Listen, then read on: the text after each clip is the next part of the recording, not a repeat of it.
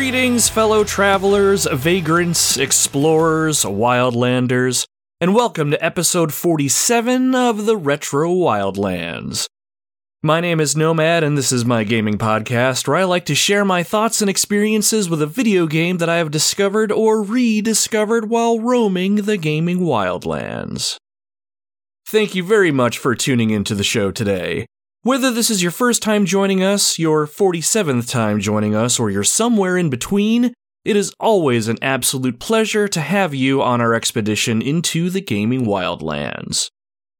Dee Dee, our canine expedition leader, will be around to greet you and give you the obligatory sniffing of the leg. Now, if this is your first time experiencing this, just be sure to hold still and let the process happen. While this is Dee Dee's normal greeting most of the time, this time he's on a mission. The last couple nights we've set up camp and taken a rest, we've had reports of little elves dressed in blue prancing all over our campsite and stealing from our stockpile of magic pots. And while I can't imagine you are part of these string of thefts, be sure to give Dee Dee your cooperation during the sniff down. Our adventure into the wildlands today is dependent on us being able to cast magic spells to ward off any attackers, and if we don't have those, well, we'll just have to resort to well-timed jump attacks and dash attacks, and who has time for that? On today's episode, we're checking out a video game that, I argue, is a staple in the beat-em-up genre of video games.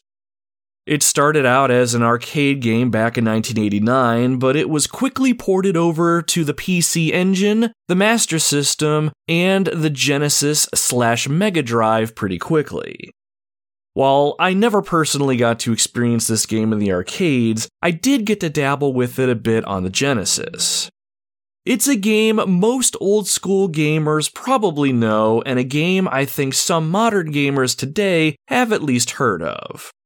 It's a fantasy adventure where you need to fight your way through hordes of enemies in order to return peace to the land and claim glory for yourself and revenge for the family you lost. It's a game of swords, magic, dragons, and of course, axes. Today on the Retro Wildlands, we are going to be checking out Golden Axe. I don't know about you, but I love medieval fantasy. Warriors fighting for honor with swords and axes, wizards capable of incredible magic spells, rogues with the ability to use speed and stealth to accomplish near-impossible missions, and of course, let's not forget the fantastical creatures. It was this love that really helped fuel my love for role-playing games, but growing up, there wasn't much else that I was really aware of in this genre. So imagine my surprise when I found out that there was a beat-em-up style game like Streets of Rage or Double Dragon that was centered around this type of universe.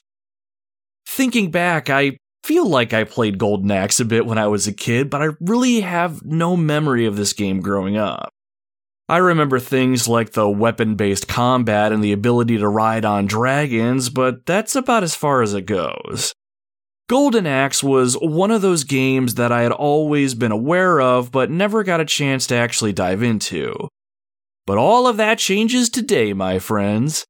I finally sat down with Golden Axe and put a few hours into this game.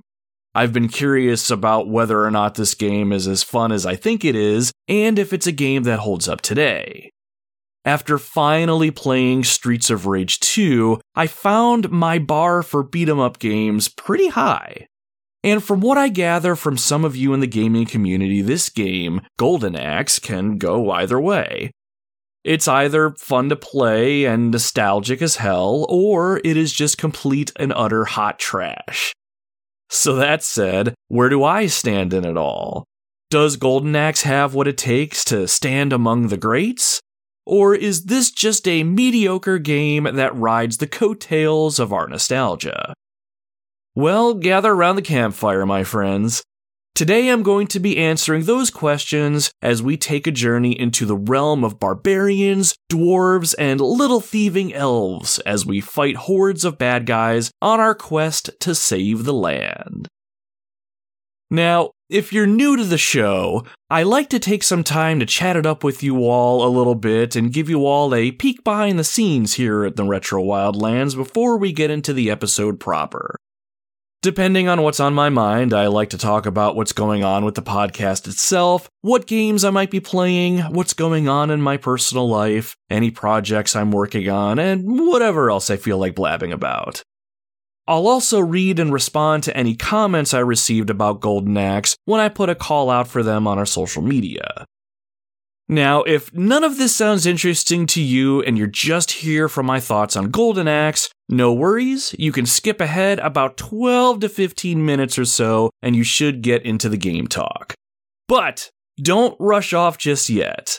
I'll be talking about some of the awesome games I'm playing, and you'll get to hear your fellow Wildlanders sound off about Golden Axe, so it should be a good way to start us off. So, speaking of starting us off, let's get into our opening segment that I like to call Campfire Catch-Up.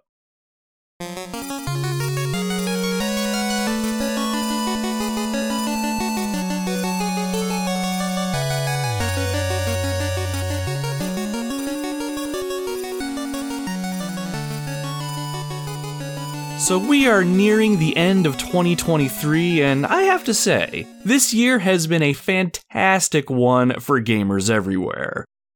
The biggest reason for this is all of the fantastic games that have been released this year alone.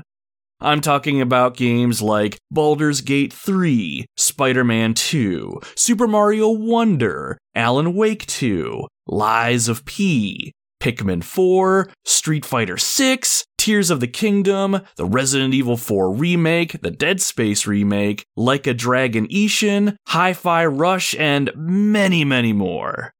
There's been something for everyone this year, and needless to say, gamers are eating good right now. Personally, though, I haven't had a chance to play nearly as many new titles this year as I would have liked, but Resident Evil 4 Remake was a fantastic title, Super Mario Wonder is genuinely fun, and the Super Mario RPG remake / remaster / re-release, whatever you want to call it, which just dropped a few days before I'm recording this, has been exactly what I wanted.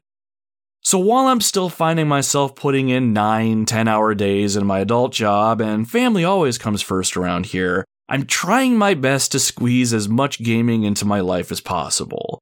And really, the fact that I don't have much time to really sit down with a game and play it just makes it that much more pleasurable when I do. So speaking of some of 2023's best, I mentioned in our last episode that I'm making my way through Super Mario Wonder with my wife and kids.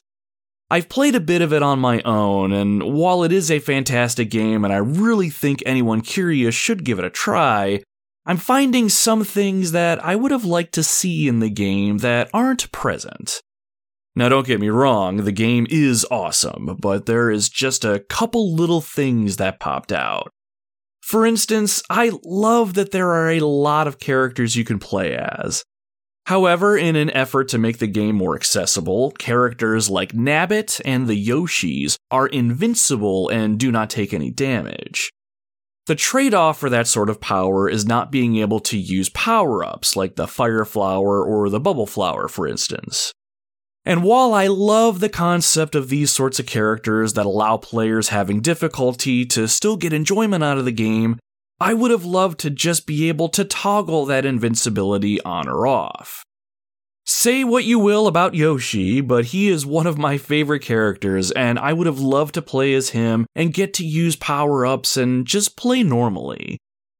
And while I love collecting the different character standees that you can grab throughout the game, I don't like how earning them is mostly a gamble.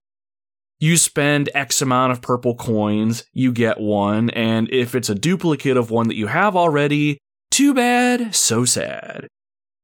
Now, I have heard that there is a shop near the end of the game that allows you to buy standees without the risk of duplicates for more coins, but that whole concept was just pretty meh for me personally. Not saying that it's bad, just that I did not resonate with it. I didn't really care for the fact that gaining these things was up to random chance, and I certainly didn't like the fact that you could circumvent this entire system by waiting to the end of the game and just buying whatever you needed outright. It just, I don't know, it all seems kind of weird to me. Still though, minor gripes in the grand scheme of things.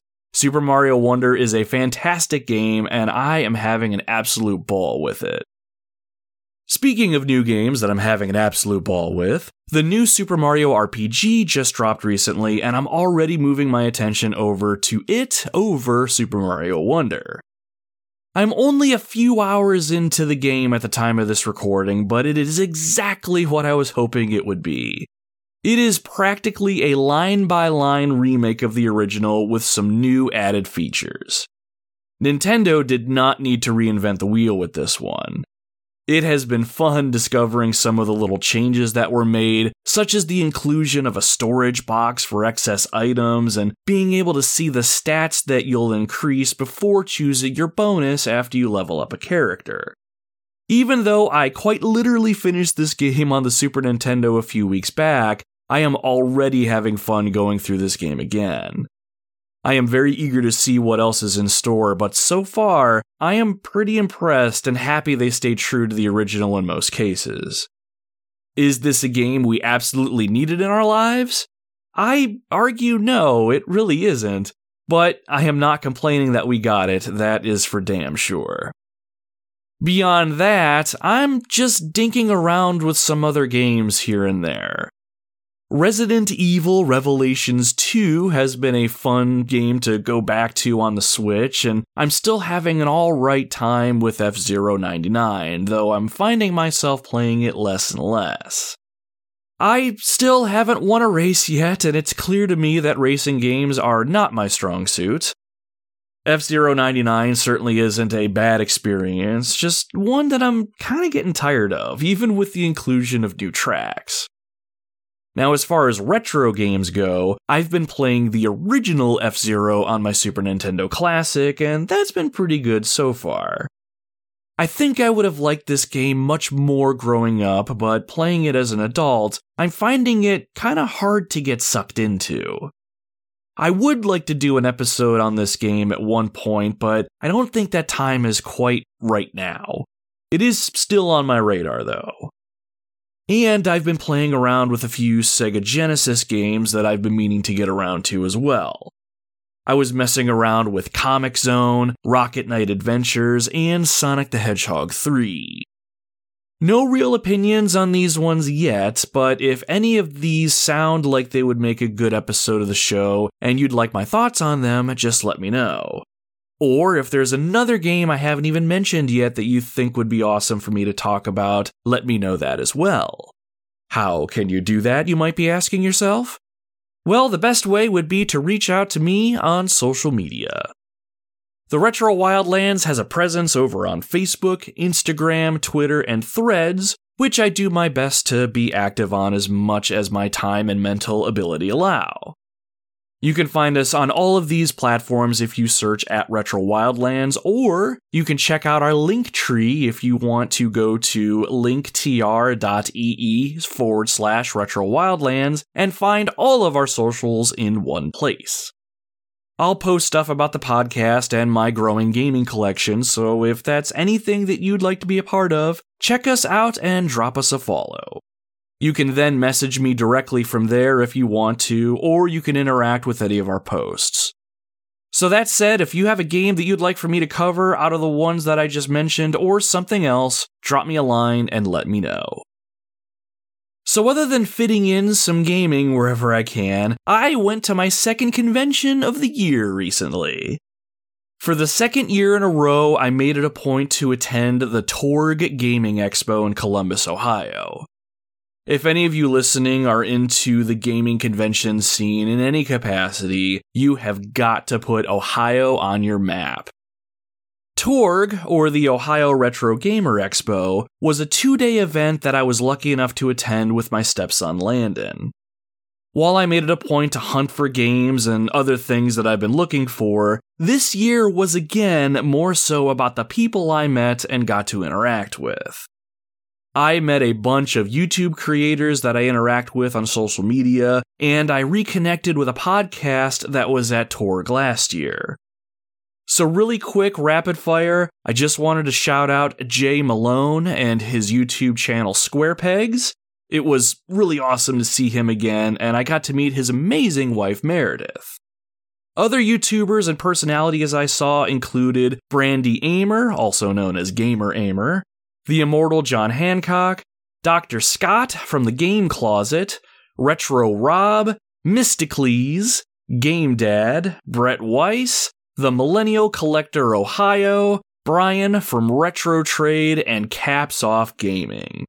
And one final shout out to Randy and Jeremy from the Canned Air podcast. There was a third gentleman at their booth, but I completely forgot his name, so apologies there, my friend. Randy and Jeremy were incredibly kind and supportive of me when I met them last year, and they continued that tradition again this year. It was really awesome to see them both again. While some of these names may sound familiar and others may not, I encourage you all to check these people out if you have the time and you're looking to inject more gaming and pop culture into your lives. Everybody that I just rattled off are humble, passionate people that treated me and Landon like royalty. Seriously, it was just so awesome to be able to show my boy how good people can lift each other up and how supporting each other is the way. Now, while conventions are certainly more and more about the people for me, I did walk away with a pile of loot as well. Check out our social media pages for a posting I made showing it all off, but some highlights included 5 more PSP games I got to add to my collection, a sealed copy of Callisto Protocol for the PlayStation 4, Blood Rain 2 on the PS2, the Atari 50-year anniversary collection for my Switch, and I found a couple items that I've been looking for in good condition. Resident Evil Dead Aim, a game so bad it's good, and I found a near pristine condition Monster Hunter Edition PlayStation Portable for a very reasonable price.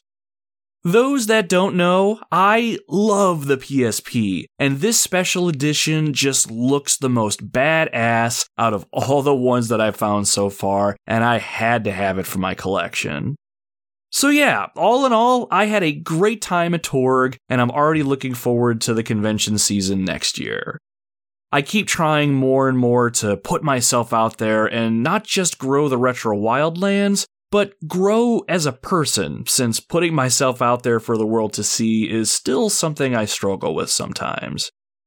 But after a year of progress, I'm happy with what I've done outside my comfort zone so far, and I've met some incredible people because of it.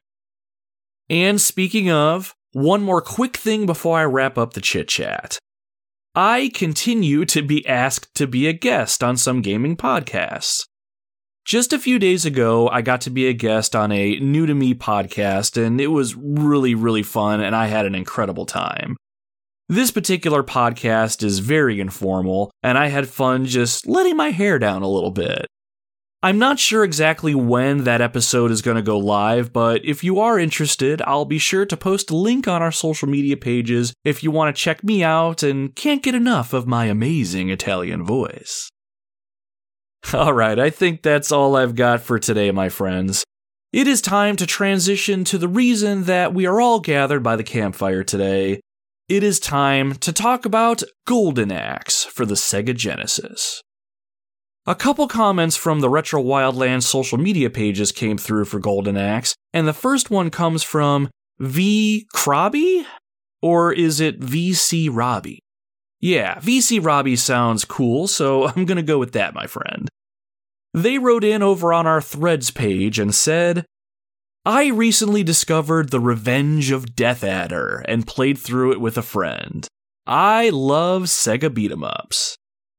You are right about that last part. Sega beat-em-ups are pretty damn alright. I don't have many under my belt, but what I've played I am pretty happy with. Streets of Rage 2 is the obvious GOAT, but there's also Teenage Mutant Ninja Turtles Hyperstone Heist, Double Dragon 2, and The Punisher that stick out as some of the good ones. And speaking of the revenge of Death Adder, Golden Axe certainly spawned its fair share of additional games in the series. Revenge of Death Adder was only in arcades if I remember right, and it served as the direct sequel to the original Golden Axe. It had new characters, better graphics, and you could play as 4 characters instead of 2 at a time. I've never played it myself, but I'm going to keep a lookout for this one. Or maybe I'll end up finding it on the next pirate ship that makes it to port. Gyar. And just like you mentioned in a follow-up comment, this game looks awesome when you're playing it with a bunch of friends. Thank you very much for the comment, VC Robbie. I really appreciate it. Next up, we have Chris Copleen, who is one of the hosts of the Retro Hangover podcast. He chimed in over on our Twitter page and said, "I'm not a fan. I get how the game was a big step forward for beat-em-ups, but it just becomes a cat-and-mouse game with running dashes and jump kicks. It's more management than it is fun.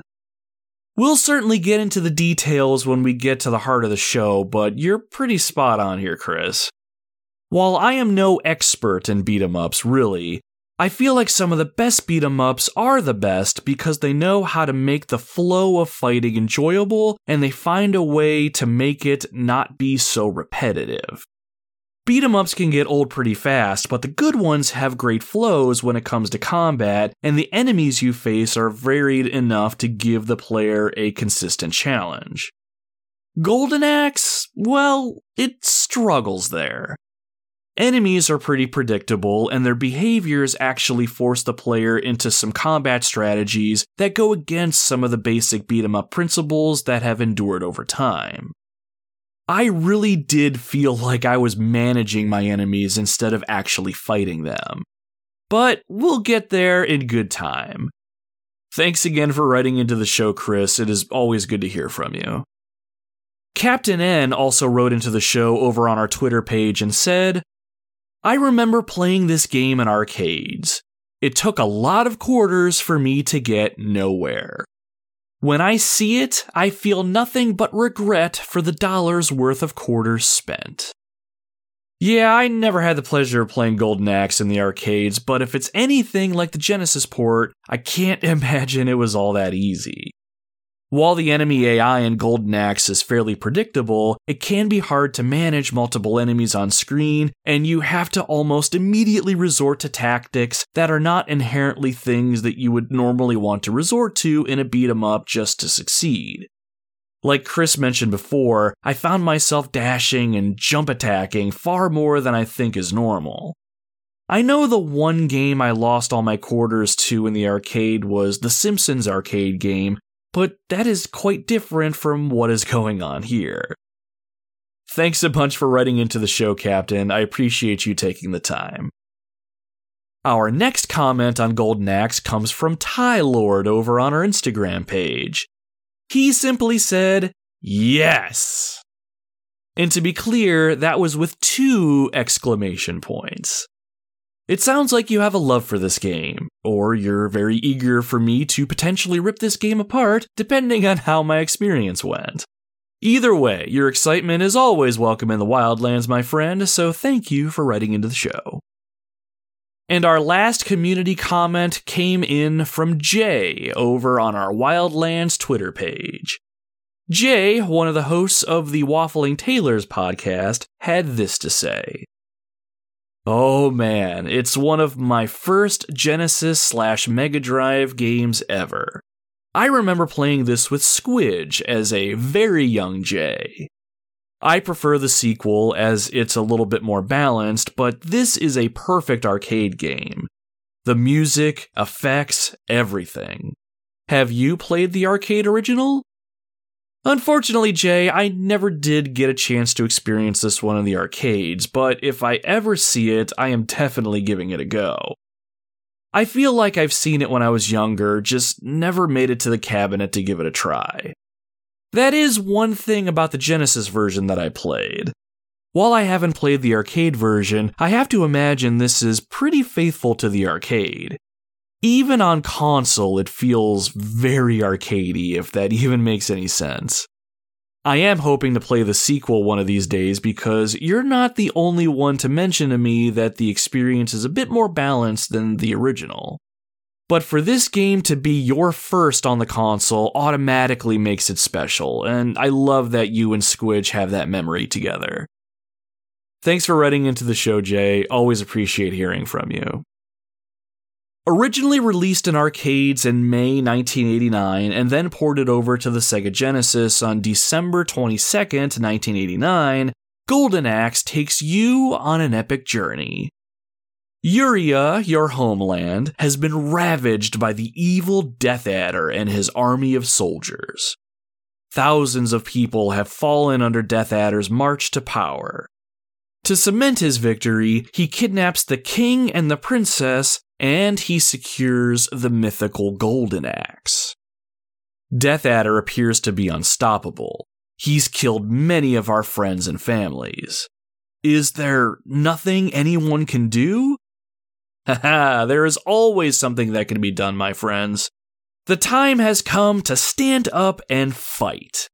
As either the barbarian axe battler, the Amazon warrior Tyrus Flare, or as Gilius Thunderhead the dwarf, we set off towards the castle on a quest to free the kingdom from Death Adder's rule and to get a little revenge along the way. So let's get ready, Wildlanders. Sharpen your swords, shine your axes, and prepare for battle. Death Adder isn't going down without a fight, and it's going to be up to us to give him one. For honor, for glory, and for the Golden Axe.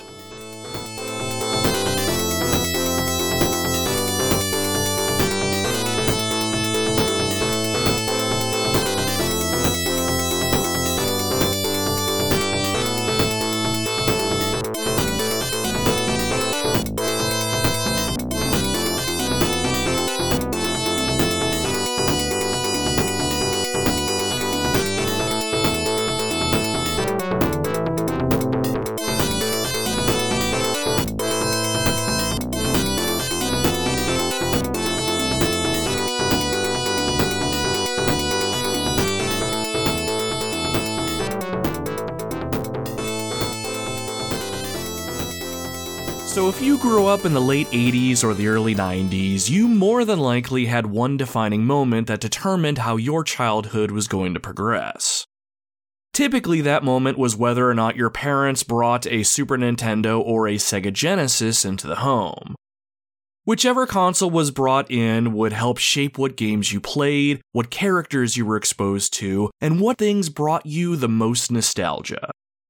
Or you could have been one of the lucky few kids to have both. Either way, I've met plenty of people that grew up with either console, and I always find it interesting how those people's tastes evolve over time. Eventually, it all came together in adulthood as we had the ability to experience the ecosystem that we missed out on. Now for me, I primarily grew up as a Nintendo kid. My grandmother had the original Nintendo at her place, and I would play constantly, and eventually Mom and Stepdad got a Super Nintendo for the home. While I did have access to the Sega Genesis over my father's house, I really only played a handful of games on that system. Sonic 2 was an amazing game in its own right, but the Sega never really grabbed me like the NES or SNES did. Over time, like I assume we all did, I heard about games for the opposing ecosystem that just stuck with me over the years. I never played any, but their notoriety was undeniable thanks to the kids who grew up playing them. While I was busy saving Hyrule with A Link to the Past, on a mission to defeat the evil Andross and Star Fox, or rescuing the princess from Bowser in Super Mario World, I would hear tales from my friends about how they would be cleaning up the city streets in Streets of Rage, finding and rescuing Princess What's-Her-Name in Earthworm Jim, or fighting through an actual comic book in Comic Zone. I never got to play these games firsthand, so all I had to go off of were the stories. They created a sense of wonder and awe, and over time these games and their franchises would stand out as must-play experiences for one reason or another. As I grew into adulthood, I was able to get the means to play some of the Sega games that I missed out on. And for the most part, all the cool stories of how awesome and unique these games were held up pretty well, and they typically stood the test of time. I've played Toe Jam and Earl, Streets of Rage 2, and The Lion King specifically for this podcast, and while The Lion King really tested me in a lot of ways, overall these games were great, and it gave me hope for the rest of the games I wanted to experience on the Genesis. And then I decided it was time for Golden Axe. I knew of the game, and I've even seen it played before. It looked really fun, a beat-em-up with a medieval fantasy theme. I like both of those things by default, so naturally I assumed this was going to be a kick-ass experience. There was even a decent amount of love for this game, whether a person played it in the arcade or when it was ported to the Genesis. Golden Axe seemed like a well-respected franchise, and I for one was eager to finally give it a go nearly 35 years after its initial release. This also came with the added benefit of me having much more gaming experience, especially with the beat-em-up genre. I was set to have a pretty good time, and I decided on a whim that I wanted to play this game and feature it on the podcast. I knew in my heart this was going to be a fantastic experience.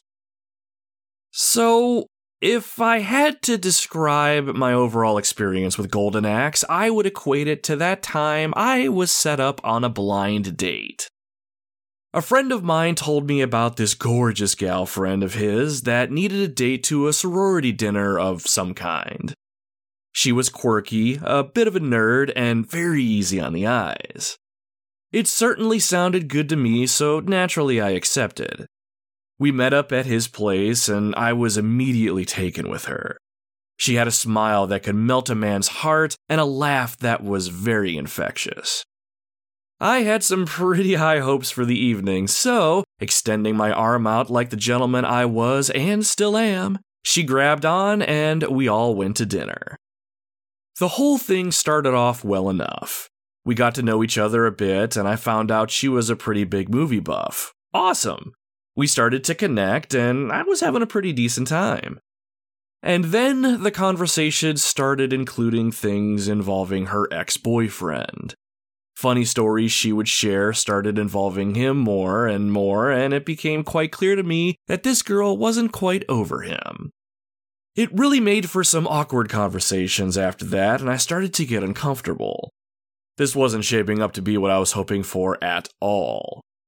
Finally, right in the middle of dinner, her ex-boyfriend just happened to be at that dinner and came over to our table. He asked if he could join us, and then he sat with us. My date and her ex-boyfriend proceeded to repair their relationship right in front of me, and I watched as the two of them kissed, got up from the table, and walked away, leaving me behind to enjoy my overcooked steak in solitude. I looked around at all the people I didn't know, took a bite of my steak, and sighed. Overcooked and cold. But hey, at least it was a free steak. So I guess that's Golden Axe for me. It looks gorgeous and has a lot of traits that I gravitate towards, but at the end of the day, it's just a cold, overcooked steak that brings me neither joy nor sadness. Okay, I know that was a rather dramatic example and probably doesn't set up the rest of the podcast in a positive light, but roll with me here. I did enjoy this game for what it was, and I certainly acknowledge its legacy in the grand scheme of things. I can certainly see why some people might have a reverence for this game, especially if you grew up with it. But ultimately, Golden Axe didn't click with me personally. There's a lot here that I honestly like, but at the same time, I didn't have as much fun actually playing this game as I would have hoped I would. I still want to give this game a solid review and regale you with my time with it, so that is what we're going to do, my friends. Now, in order to justify my stance on Golden Axe and also be able to help you see the spots of goodness in it, we're going to have to break this game down and see exactly what it is that we're working with. So, what is this game? Golden Axe is a side-scrolling hack-and-slash beat-em-up adventure where you take control of one of 3 playable characters and embark on a quest to save the land. Allow me to set the stage by loosely quoting from the game's instruction manual. Ahem. The game takes place in the land of Uria, and it has been set upon by an evil oppressor known as Death Adder. Death Adder and his army of soldiers have invaded practically every village, and thousands have been massacred. He also kidnaps the king and his daughter the princess. Worse than that, Death Adder finds and seizes the Golden Axe, making him nigh unstoppable. Only someone who is strong, resilient, and crafty can find the strength needed to defeat Death Adder. Lo and behold, 3 warriors rise up and take up arms. Axe Battler, the mighty barbarian who is in no way related to Conan the Barbarian, I am sure. Axe Battler was made to hear his mother's final screams. Now, he will not rest until he hears Death Adder's final screams. Emerging from the deep jungles comes Tiris Flare, the Amazon warrior. She saw her family massacred by Death Adder.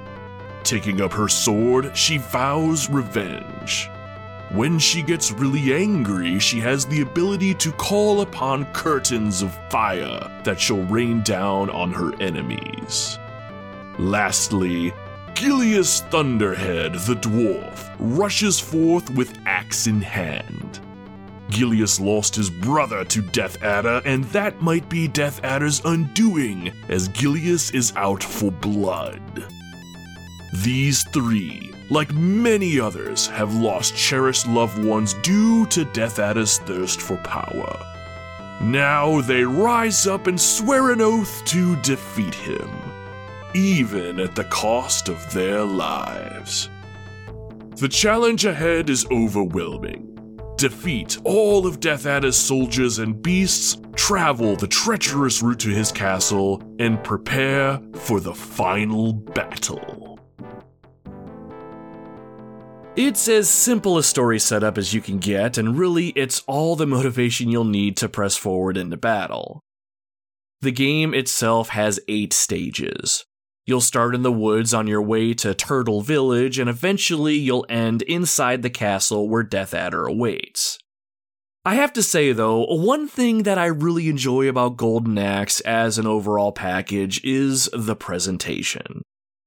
Once you get into the game, you'll immediately notice the beautiful pixelated backgrounds. Whether it's the woods of the starting area or the interior of the castle once you make it that far, every pixel looks gorgeous, and it really helps set the scene. Now, I am not saying that the graphics are the best on the console or anything, but for a 34-year-old game, they are pretty impressive. More so impressive are the character sprites. Our heroes, and even the villains, are all done up nicely here. Not only are the characters you play as incredibly detailed, the enemies you fight aren't half bad either. While there's a decent amount of enemy and creature variety, it's hard not to notice the reuse of some assets just due to the sheer detail. It's really hard to put into words just what the visuals do here, but they do a fantastic job of really pulling you into this medieval fantasy world. Character and enemy weapons look good and feel weighty when you swing them too. Oh, and let's not forget the game's soundtrack. You'll be hearing plenty of the game's music throughout this episode. Now, while I don't think the soundtrack in Golden Axe is top tier or anything, it is serviceable and plays its part in immersing the player into the game world. The music that plays during the first level, called Wilderness, is probably the most iconic and memorable from my standpoint. Something about it just screams epic battle, and it's ripe for an orchestral backing. Everything regarding Golden Axe's presentation, in my mind, is a solid 7 out of 10. Very good, fits well, and stands the test of time being a game as old as it is. Well, now that I think about it, there is one musical number that plays in between stages involving some elves that really gets on my nerves. But don't worry, I will make you suffer through that soon enough. Now, where Golden Axe shines as well as stumbles at times is with its core gameplay. It's one of those games where you'll get better the more you play it and sort of fosters that quote-unquote get good mentality, but there's an interesting twist to all of that. You see, the more I played Golden Axe, it wasn't so much about getting good as it was exploiting the game's shortfalls when it comes to enemy AI and how enemies behave in combat. Chris Copleen, who tossed in a community comment at the beginning of the show, said it better than I ever could. A lot of times you're going to be managing your enemies more so than just straight up fighting or interacting with them. What does that really mean in practice? And is that me automatically saying this is a bad game? Not necessarily. So with that said, I think that's our cue to slide this game into our Sega Genesis and give it a go.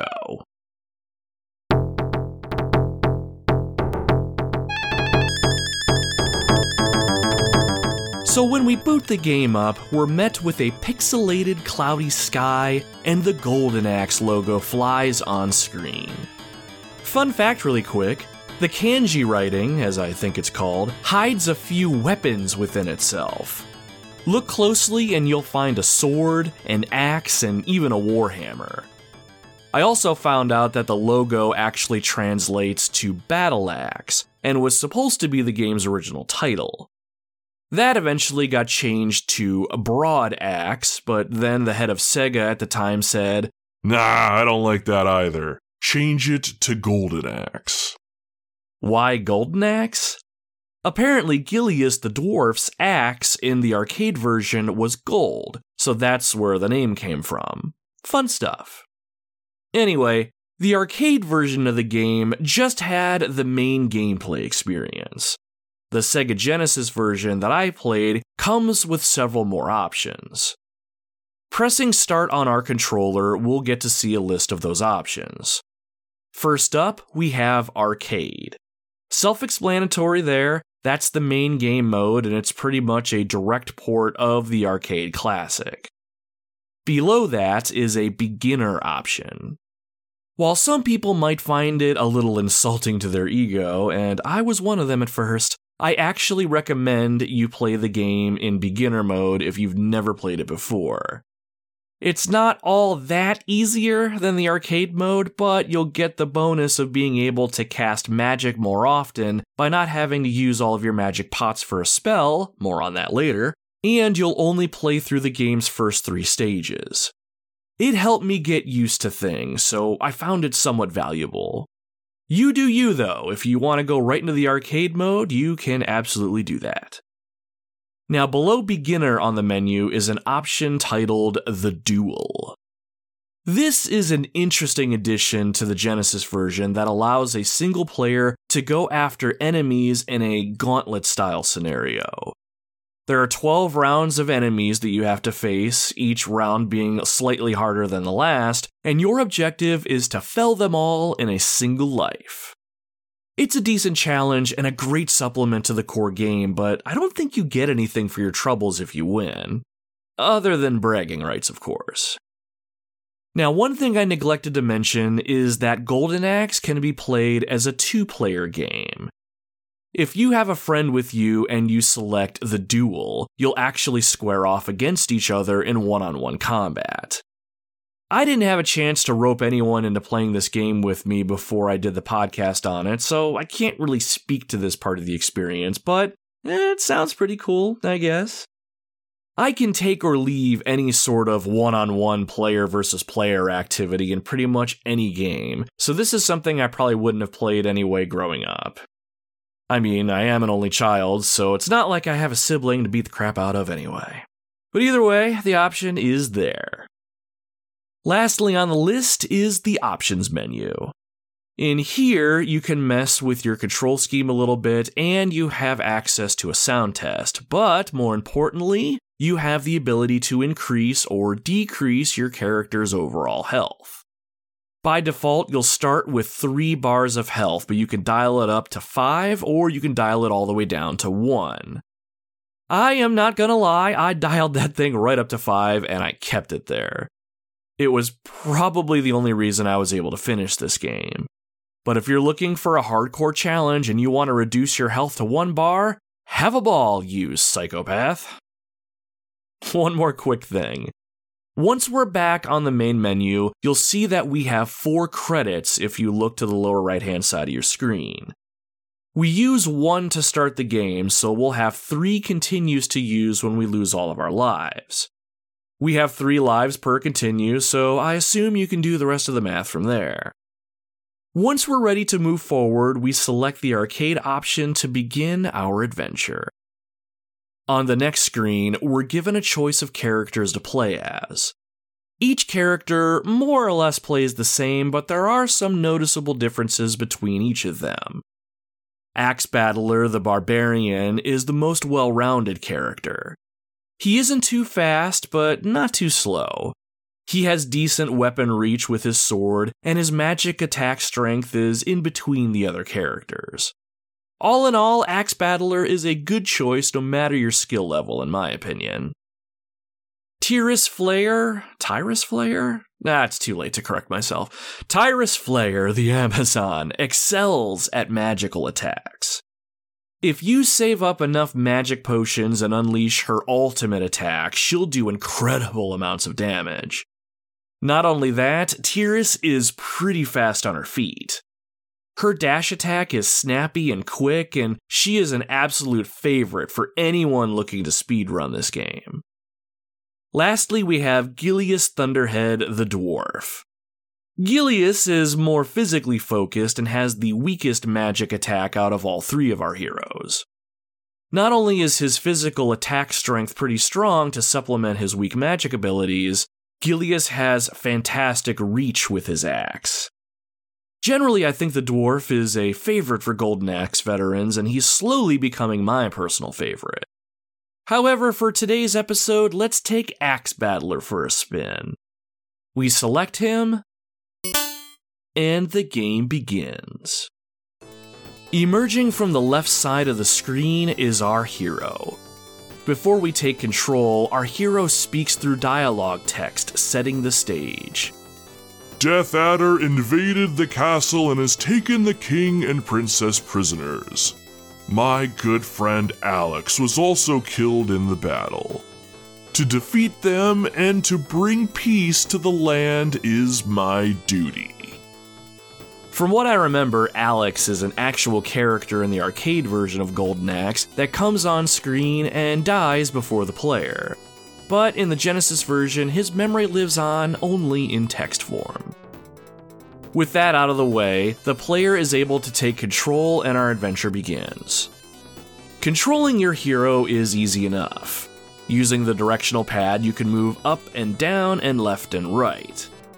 You have 3 basic actions that are mapped to your 3 buttons. First, your physical attack with your equipped weapon. Second, you have the ability to jump. You can actually jump incredibly high in this game for some reason, but let's not think about the details. Your third action is your ability to cast magic. If you look at the top of your screen, you'll see a sort of magic meter that has several sections to it. As you progress through the game, you'll need to find magic pots, which you can use to cast your magic. The more magic pots you have in your possession, the stronger your magic attack will be when you fire it off. Unless you're playing on the beginner difficulty, when you use a magic attack, all of your pots are used, so you have to decide if you want to save up your magic pots to unleash a stronger attack, or if you want to use smaller spells to keep the enemy off balance more than just killing them outright. How do we get more magic pots, you might be wondering? Stay tuned, we'll get there soon enough. For now, though, it's time that we get moving. As we move to the right of the screen, we're met with our first challenge. 2 enemies come in off screen, and it's clear they mean to disembowel us and dance on our bloody corpses. Before we give them the option, let's go on the offensive. Moving in front of 1, if we press our attack button repeatedly, our hero will attack with a combo move. 2 slashes with our sword, then we beat the hilt of our sword into the enemy's skull a few times, and then we finish our combo with a size 12 boot to the face. Our foe goes down, but he is not out. Let's finish him quickly before he has the chance to retaliate. If we double tap the directional button forwards, our hero will begin to dash. It's your standard beat-em-up style dash maneuver, and if you attack while you're dashing, our hero will throw their shoulder into the enemy. Every enemy in this game, at least I'm pretty sure if I remember right, will go down if you throw your shoulder into them. It is imperative that you remember this and incorporate the dash attack into your routine because enemies in this game will always be trying to flank you. If they ever surround you and start wailing on you, you are going to take some serious damage and then you're going to get pissed off, so let's avoid that where we can. The dash attack we just landed was enough to end our foe, and as he expires, he lets out a blood-curdling death wail. I love the death cries in this game. I love that they're so intense that the music in the game has to stop in order to accommodate it. But it is no time for laughter right now. The other enemy is maneuvering behind us and we need to take him out before he gets the upper hand. This is actually a good opportunity to talk about one of the best offensive strategies in the game. I didn't realize you could do this until I stumbled upon it by accident, so heed these words well, fellow warriors. Now, keeping enemies on their back is going to be important as we battle multiple enemies. The dash attack is a great way to accomplish this, but you can also knock enemies on their ass by doing a jump attack. If you jump in the air and hit the attack button, your hero will swing their weapon downwards. If you can connect, the enemy will go flying. Let's do that now and give us a little bit of breathing room. Jump up, and then attack. Excellent. Now, here's the winning formula. Your hero can perform a powerful downward strike if you do a jump attack while you're dashing. It can be a little bit of a pain to pull off since you jump higher while you're dashing, and it'll take a little bit longer to land, but the amount of damage dealt if you can connect is incredible. If an enemy is on their feet, they will tend to sidestep this maneuver 99% of the time, leaving you open to attack. You want to knock your enemy on their back, and while that enemy is getting to their feet, bring a dashing jump attack on their face. Let's try to do that now before the goon we knocked down decides to get back up. Double tap to dash, press the jump button, and now press the attack button. Hell yeah, good stuff. Get used to employing this strategy sooner rather than later, and Golden Axe is going to be much easier for you. Conventional wisdom says that you need to just walk up to an enemy and beat the shit out of them with a regular attack combo, but you'll soon discover that your regular attack combo will leave you exposed to a back attack because of how long it takes. Another rule to live by, regular attack combo is fine if there is only one enemy on screen, but if there are multiple enemies on screen, use your dash attack or your jump attacks to knock one enemy away, and then you can do a combo attack on the other in relative safety. But, and this is a big but, the enemy AI in this game is very predictable. If an enemy is half a screen away from you or more, their default action will be to dash attack you. So if the enemy that you knock down gets to their feet and you're on the other side of the screen wailing on their pal, they will retaliate with a high-flying boot to the back of your head and you're going to have a bad time. Geez, Nomad, that seems like a lot of things to manage. Ah, you said it, dear listener. And there's that word again, management. When I first played this game, I was coming off games like Streets of Rage 2 and Turtles in Time. Your basic attacks were strong, useful, and were just part of the overall package. I brought that mentality to Golden Axe and would find myself getting surrounded incredibly often and my basic attacks constantly being interrupted. The veil behind the enemy AI became quite apparent. Enemies are programmed to close distance with you quickly, dash attack you if they're more than halfway across the screen, and surround you if there are more than one of them on the screen at once. And that is it. That is the extent of their programming. In other beat-em-ups, you'd have enemies that would have different behaviors and attack patterns you'd have to plan for and incorporate into the overall combat scenario. The foot soldiers in most Ninja Turtles games were perfect for showcasing this. You'd have your rank-and-file physical attackers, your long-range weapon throwers, enemies that would jump attack you, and so on and so forth. In Golden Axe, it is not like that at all. So because of this, you aren't really flying by the seat of your pants, changing up your combat style on the fly depending on what enemies are on screen. You're just trying to break up the enemy AI's basic routine over and over again. Once the game's coding, as it were, was visible to me like this, it honestly broke the immersion for me in a lot of different ways. Now, to counter my own criticism a little bit, balancing the enemy AI is fun in its own right, or at least it has the potential to be. It can be pretty fun to be able to juggle enemies around and work in dashing jump attacks and quickly take enemies out, but it did get stale for me over time. So, how does one break up the monotony of this? By getting yourself a beast to ride into battle. Yes, Golden Axe features a few mountable creatures you can jump on and take into battle. Speaking of, the first of which is just up ahead. As we move forward past another set of Death Adder's goons, we'll have two more enemies come on screen. One is just your regular rank-and-file baddie, but the other is riding a ferocious beast. This pink and yellow creature is called a cockatrice, or more notably, the chicken leg. This beast will attack by sweeping its long tail at our hero, and if it connects, it'll do some pretty decent damage and knock us off our feet. As soon as we see any sort of creature like this, we want to prioritize knocking the enemy off its back so we can mount the creature instead and use it in battle. I found that a well-placed dash attack is a great way to accomplish this, so let's do that now.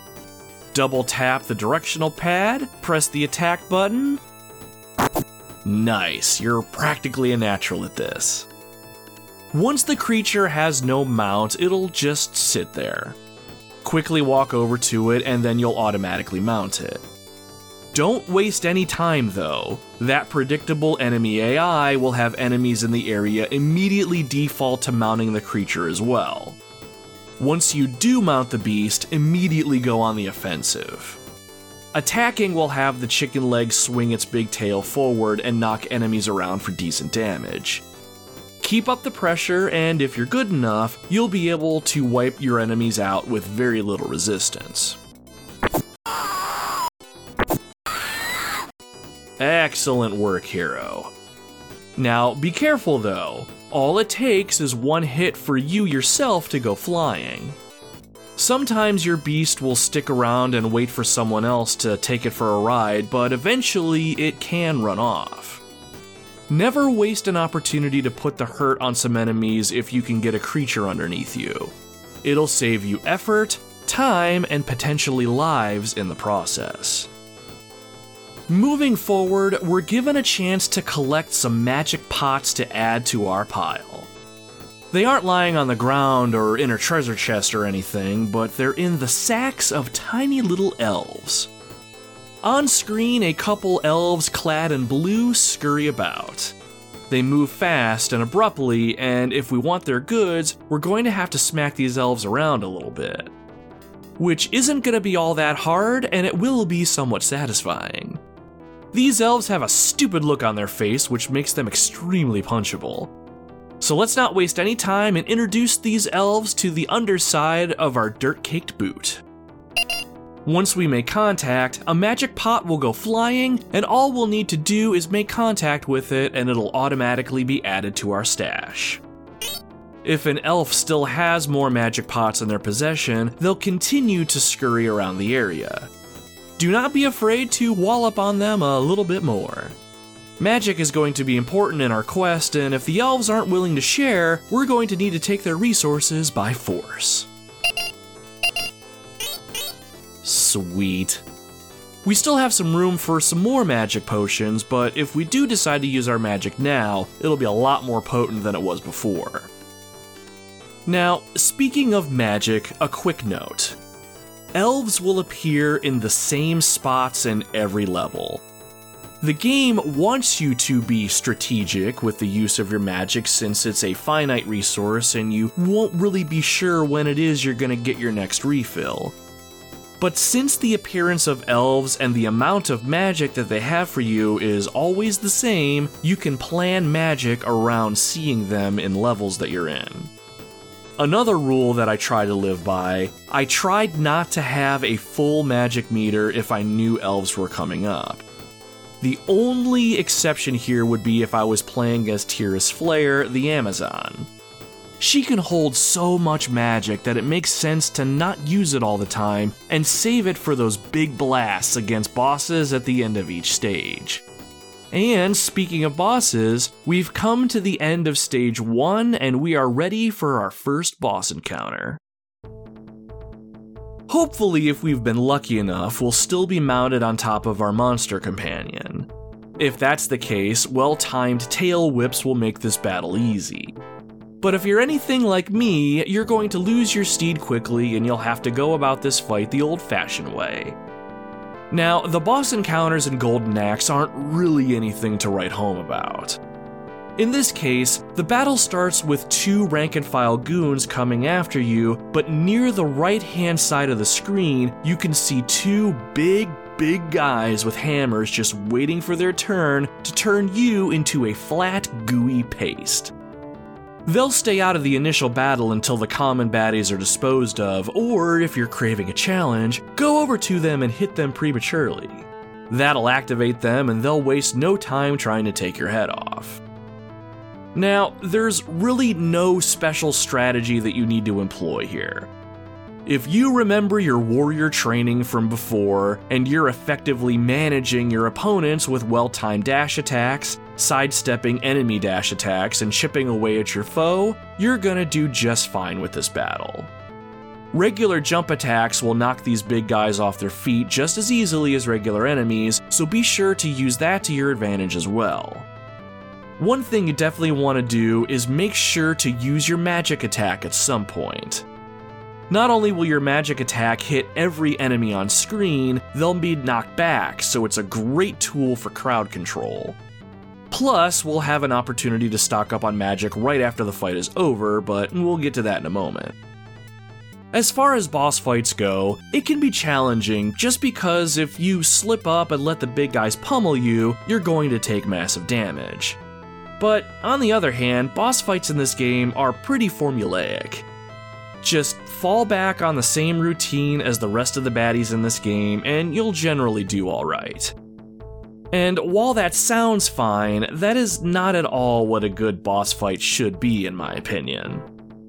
While I'm not the biggest fan of boss fights in general, some of the most memorable ones force the player to change up how they play for a bit, or make them adapt to a new strategy in order to win the day.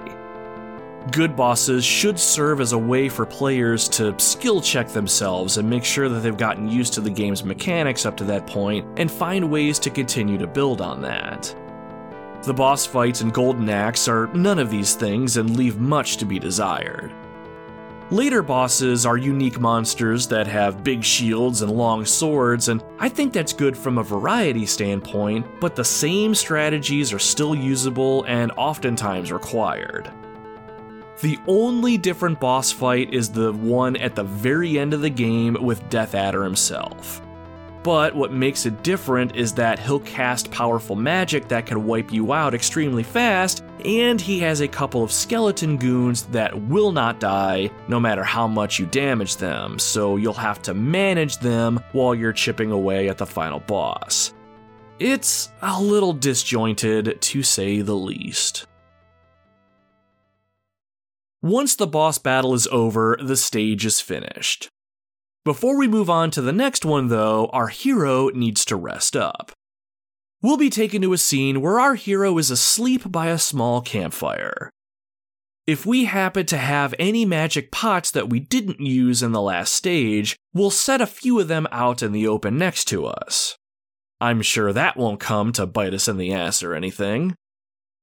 All seems quiet by the campfire until...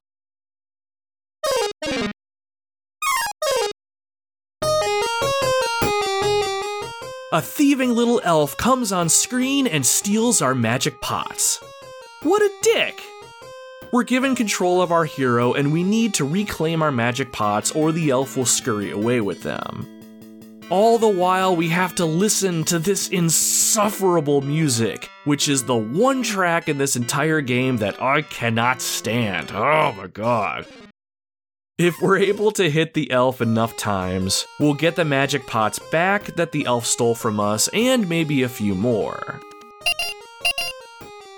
This is one reason that I try to make it a point to use my magic before the end of a stage.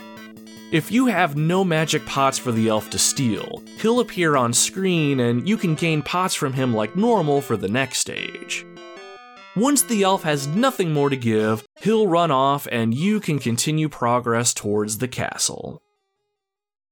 And with that, that's pretty much what Golden Axe is in a nutshell. It can be a difficult experience if you go into it expecting this game to operate like your standard beat-em-up. You need to use other, unconventional tactics to take advantage of the enemy AI to see yourself the victor here. Now again, don't get me wrong here. Even though I've been pretty critical of Golden Axe for the majority of the show, I do genuinely like this game. Even if you are just managing enemies and exploiting behaviors, there are times that I had a good time with this one. There are certain stages that you'll come through that have pitfalls that you and your enemies can fall down. Obviously, your enemies aren't going to consciously fall down a hole, at least not most of the time, but it is oddly satisfying baiting an enemy to dash attack you and watch them fall to their death as you sidestep them and watch them fly. Stage 7 of the game, which has you in the dungeons of the castle, is full of pitfalls like this. You can actually knock the end bosses into a hole if you can position them just right and dash attack them. I often wonder if this stage was made as more of a reward for players who took advantage of the enemy AI like this. From what I remember, Stage 7 is not in the arcade version and was added as an extra level to the Genesis version. Speaking of holes though, in this particular level there's a hole that you yourself need to jump over and you can only make the gap if you're dashing and then you jump. I lost quite a few lives figuring this out, so maybe the developers put this in the level as more of a big joke than anything else. Whatever. When I finally made it to the very end of the game and beat it on my own merits, I felt actual satisfaction at a job well done. I will say, if you're able to make it to the end to see the end credits, Golden Axe has one of the more creative end credit scenes. All the game's enemies will appear one after the other, and you'll get to see what their names are, and you'll get to see some stats about them too. After all of that, the credits roll in spectacular fashion. Gilius the dwarf will throw out a ball of letters, and one of the game's baddies will smack it with a club, and the letters will appear in order on screen. It was pretty cool, even if it was a little goofy. I did like how the people working on the game just screwed around and didn't really even use their own names. The software designer always stood out to me because they put their name down as Moto CBX1000, which is a type of motorcycle. Why this was done is anyone's guess, but it is still pretty cool. After all the effort that you're going to be putting into this game to see it to the end, it's nice to sit back and see the credits unfold before going back and giving it another run. So, when you wrap it all up, I think Golden Axe is a game you should absolutely play if you get the opportunity. Has the gameplay experience stood the test of time? Well, as a 39-year-old that is playing it for the first time, I argue no. There are far better games out there, and from what I'm hearing from some of you listening, Golden Axe 2 is the better balanced game in this franchise. But even then, there are much better beat-em-ups to try. The Streets of Rage games are a no-brainer, and I argue Final Fight is a good option as well. But Golden Axe does deserve a place in history, and I think it deserves a place on your gaming resume. I never had a chance to play this with another person, and I'm sure that adds some much-needed spice to the overall experience. More than that, Golden Axe for the Genesis was a fantastic port of the arcade title, and one of the earliest examples of a port getting nearly everything from the arcade version right, and adding some extra features. Not everyone had the ability to go to the arcade, so being able to bring this title home to consoles so faithfully is a feat that cannot go unmentioned. Not only that, the success of Golden Axe really helped Sega start to turn a corner in the war against Nintendo. So, all of that said, you can certainly do better than Golden Axe when it comes to the gameplay experience, but you can also do a whole hell of a lot worse. Take a chance on Golden Axe if you've not played it before and you just want to see what it's all about. And if you have played it before, I encourage you to give it another go. If for no other reason than just to have an excuse to kick one of those dick elves right in the teeth.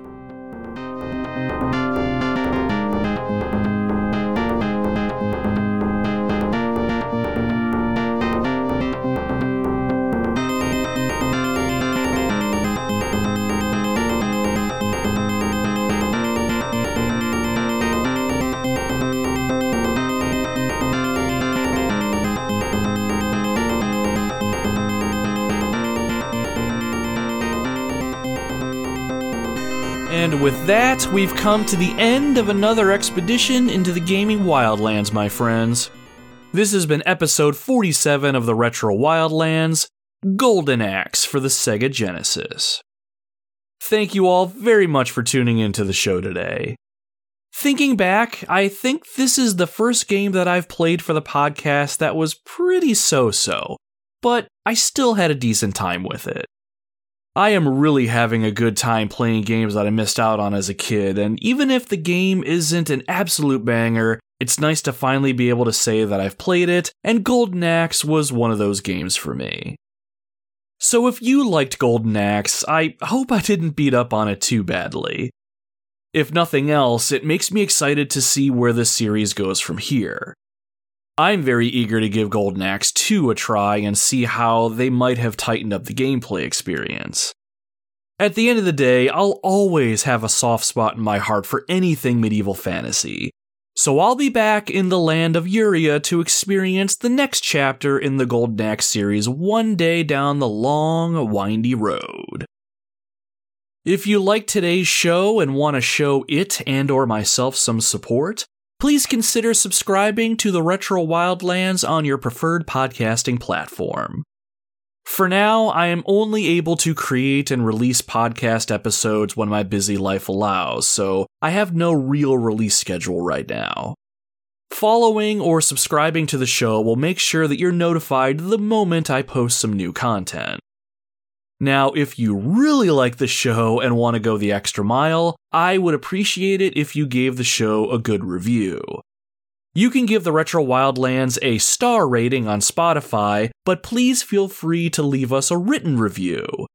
You can do that over on Podchaser, iTunes, and on Podbean, which is the platform that I use to host the show.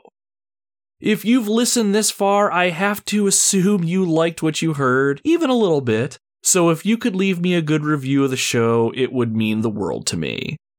But please, only do so if you think I earned it, and if it's worth your time investment. You are under no obligation, and just the fact that you're listening to my words right now is much more than I could ask for, so thanks again for just being here today. So, what's coming up next? Even though retro is in the podcast title, I keep thinking about some games that I want to cover on the show that are a bit more modern, but they have a little hint of retro in them. Super Mario Wonder is a game that I would love to give my thoughts on, but I am nowhere near done with that game yet. I'd also love to talk about the new Super Mario RPG and point out all of the cool changes that I've noticed. Maybe it's worth bringing back my buddy Nick if he's played through the new release. We'll have to see. And speaking of games in the beat-em-up genre, I've been dying to give my thoughts on Teenage Mutant Ninja Turtles Shredder's Revenge, which is a love letter to not just Turtles fans, but to some of their older beat-em-up titles. But at the same time, there's some old retro games that I need to get to that I've brought up on the show before. F-Zero is one of them, but I'm also feeling a pull towards games like Comix Zone for the Genesis, and I want to try Ninja Gaiden for the NES, and I thought about heading back to the Game Boy Advance and giving Metroid Fusion a whirl. After the last couple weeks I've had and all the extra hours I've been putting in at work, my mind is just racing with all the possibilities. What would you like me to cover on the show? Drop me a line over on our social media pages and let me know. I've played games for the first time based on your recommendations before and turned them into some pretty cool shows, so I am all about taking your lead. You just have to speak up and let me know what you're craving. Regardless of where we go next, though, I hope you decide to stick with our Wildlands expedition when it's time to head out once again. You are always welcome back anytime. Until then, my friends, my name is Nomad, and you can find me roaming the retro wildlands.